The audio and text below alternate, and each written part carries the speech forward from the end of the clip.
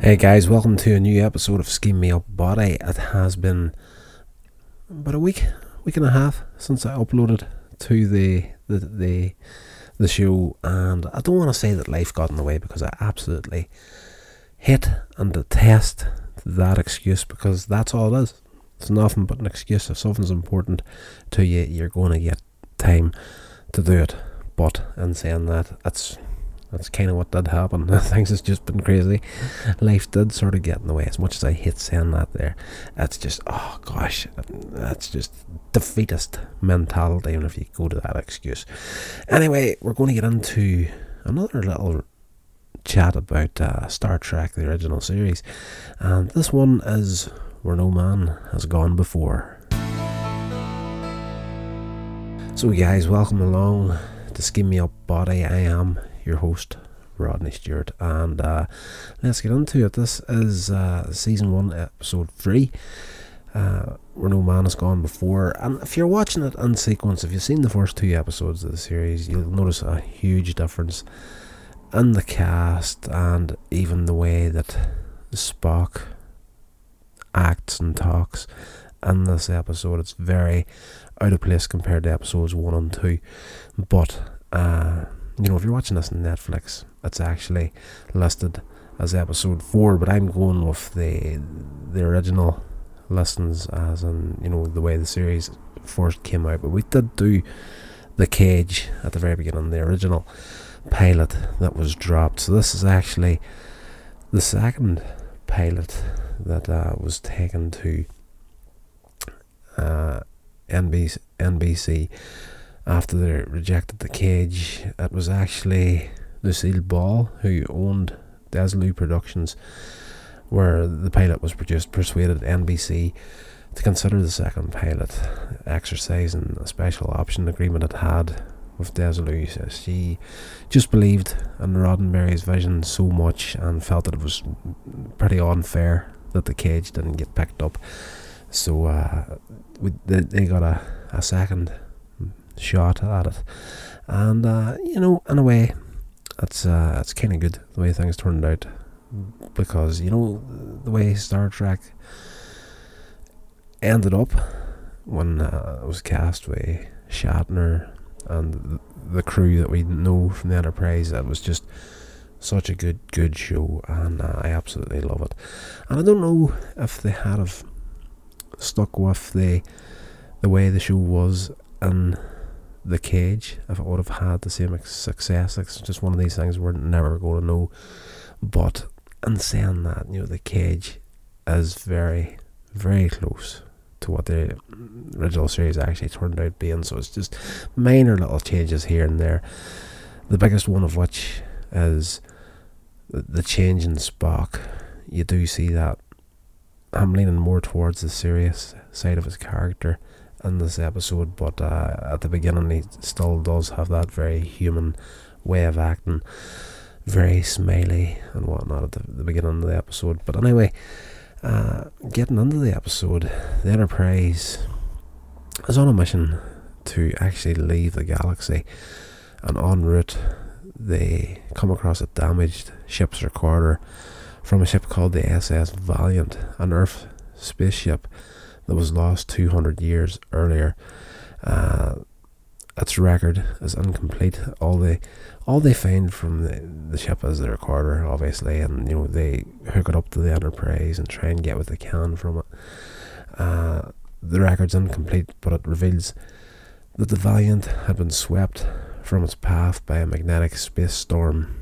So 200 years ago, like warp drive isn't what it is at this point in the series.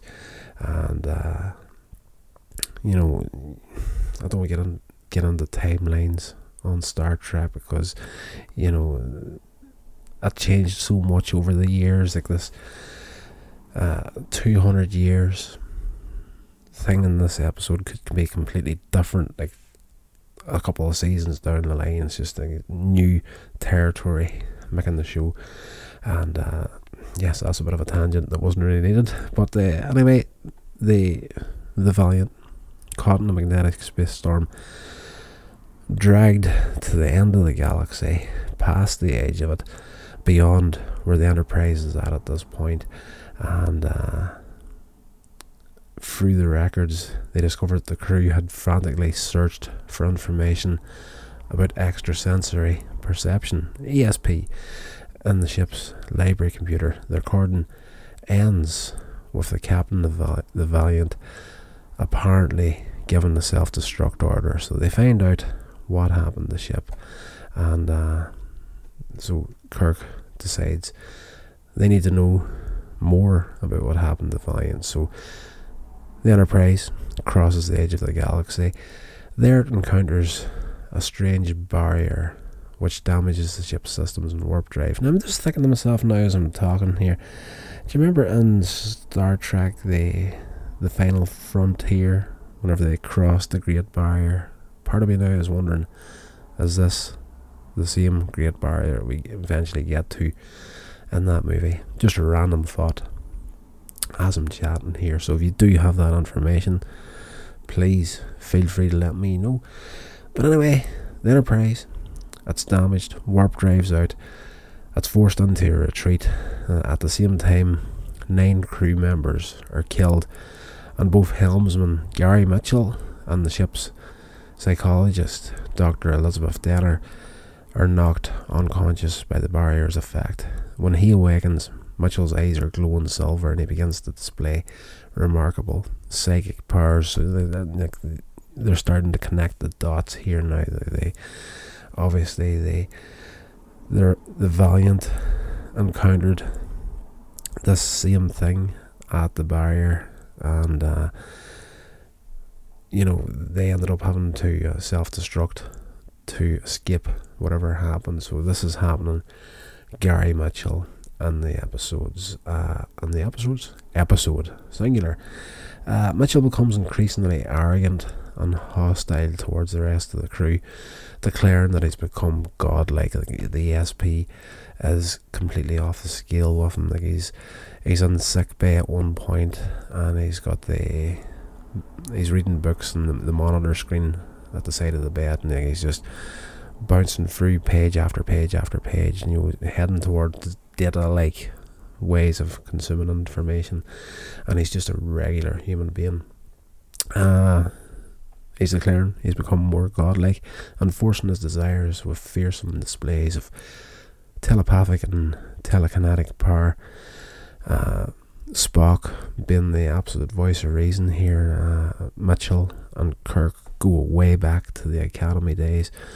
Kirk is simply, he's caught between a rock and a hard place. He's the captain of the Enterprise. He wants to protect the crew and the ship, probably more the ship than the crew. But and he's also, this is one of my best friends of 15 years, and what the heck am I going to do? So Spock being the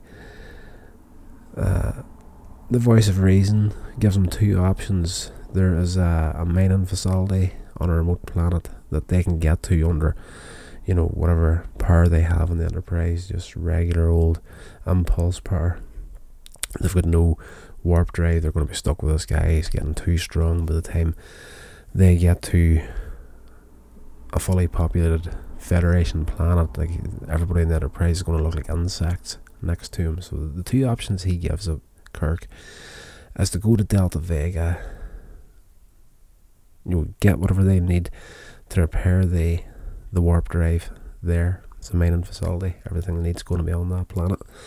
And maroon Mitchell on the planet. And Kirk's like, I can't do that. And Spock, well, your other option is you're going to have to kill him now before you're not able to kill him.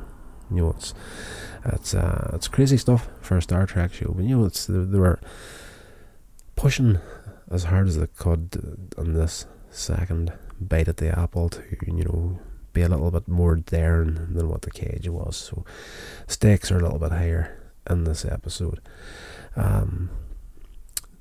So at this point, they've worked out, the Valiant crew members have experienced the same phenomenon and destroyed the SS Valiant to stop the power from spreading.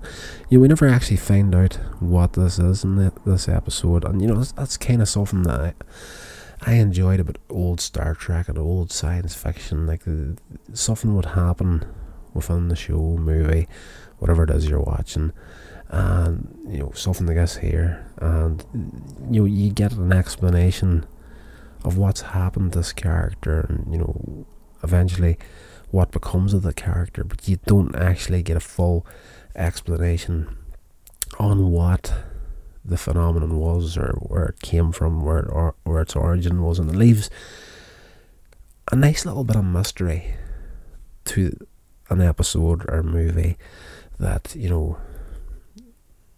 pop culture geeks like myself can sit there and just speculate for years and years of what this might have been. And I think that's what modern television is really suffering from at the minute, is just too much explanation, like just telling you absolutely every last detail. If it's not in the show, somebody will go on to a panel and it's like, well, here's what we intended to do, and blah blah blah blah, that's the way it is. And it takes all the fun out of being a fan of things. So I do like a little bit of mystery to be left behind in the shows. Getting back to the episode, yes, Spock is like, either murder him, kill him, it's your choice. As powers are going to develop even further, Kirk arguably disagrees. Alarmed that Mitchell may take over the Enterprise, Kirk does eventually decide to maroon him at the facility on Delta Vega. Once there, the landing party tries to confine Mitchell, but his powers have become too great, and they're just on the verge of actually getting out of there, and the Enterprise is just about ready to go. There's a kill switch that they've set up that Kirk has Lieutenant Kelso manning it, and he's like, if Mitchell manages to get out, you're the last line of defence. Press that button, it's going to destroy the facility essentially and take out whoever's there. But Mitchell does prove stronger than what they expected. He escapes, he kills Navigator Kelso and escapes by knocking out Kirk and Spock, taking with him Dr. Denner, who has now developed similar powers. She's got the silver eyes and just getting her godlike powers and whatnot. So they disappear under the planet, and Kirk orders the rest of the remaining crew members, get the Enterprise, get her ready to go. If you don't hear from me in 12 hours, go to the nearest Federation planet, or whatever, get hold of Starfleet and just nuke this planet essentially. And this can't go any further. So he follows and appeals to Dr. Denner's humanity for help. She is under the same power that Mitchell is, but she's not as far gone as he is. Like, there's still that piece there where Kirk can, kind of speak to her humanity and try and get her to help him. But Mitchell, Kirk come face to face, and before he can kill Kirk, Dr. Denner, seeing that he's the power that he's got has completely corrupted him at this point, and she actually starts to fight back with him. Mitchell fatally wounds Denner, and before he can recover from the effect of the attack she used on him, Kirk uses the phaser rifle. There's a good little fist fight happening in here too, which was really well choreographed. Kirk uses the phaser, creates a rock slide, killing Mitchell, actually killing him in the grave that Mitchell had made for Kirk. His powers are that strong at this point, he can just think of something and boom, there it is. So we see this open grave at one point in the episode, and he's like, the least we can do is give you a proper burial, Kirk. So he has an open grave, and then the gravestone appears, and on the gravestone it says James R. Kirk. So that just goes to show you, things do change. We all know Kirk is James T. Kirk, James Tiberius Kirk, and in this first episode that he was ever in. There's a gravestone there, and the guy's threatening to put him in there. This is your grave, and it's James R. Kirk's. And you'd think whenever they commit something like that to screen, they would stick with it, but changes do happen. That's all good. So basically, at the end of the episode, Mitchell's dead, and Elizabeth Denner, Dr. Elizabeth Denner, is dead as well. The attack on their two godlike selves took each other out, essentially, and Kirk just kind of finished it off. And at the end of the episode, you always get a little piece at the end where they're on the bridge, mainly, most of the time, on the bridge at the end of the episode, and they have a moment to consider what they just went through in the episode. And Kirk is on the captain's log, and he makes an entry that both Denner and Mitchell gave their lives in the performance of their duty. And when he stops the log, he explains to Spock that he wants his friend's service record to end positively. He didn't ask for what happened to him, and Kirk showed a little bit of emotion at the end of the episode. He's kind of like, I felt for him too. So you see that early development of Spock in this episode, going from that very human character that we met in the cage to this new Vulcan, more logical character. Was just a little bit less humanity in it, but there, again, at the very beginning of the episode, you did see quite a bit of humanity in him. But a fantastic episode. It's not hard to see when NBC get hold of this new trailer, this new episode. They were just like, yeah, we're going to go with it, and it's the best decision that was ever made. And maybe not the best decision ever made. Like, that's going to start a few arguments online. I'm pretty sure if anybody actually listens to this episode. But when you think science fiction and some of the pillars of science fiction, Star Trek is right there in the middle. Absolutely love this show. Every iteration of it. Even new Star Trek, to an extent, all the live action stuff at this point, I still believe it's not as good as the old stuff. I haven't got into the property and the animated shows yet, but as far as the live action stuff goes, not 100% in love with it, but I can watch it. I am fairly easily pleased most of the time. Anyway, that's going to do it for this episode, guys. I hope you did enjoy it. If you did, please give me a little written review and let me know your thoughts on the show, and any suggestions on how I can do it better for you, please let me know. This has been a production of Coins Age Media. Thank you so much for listening.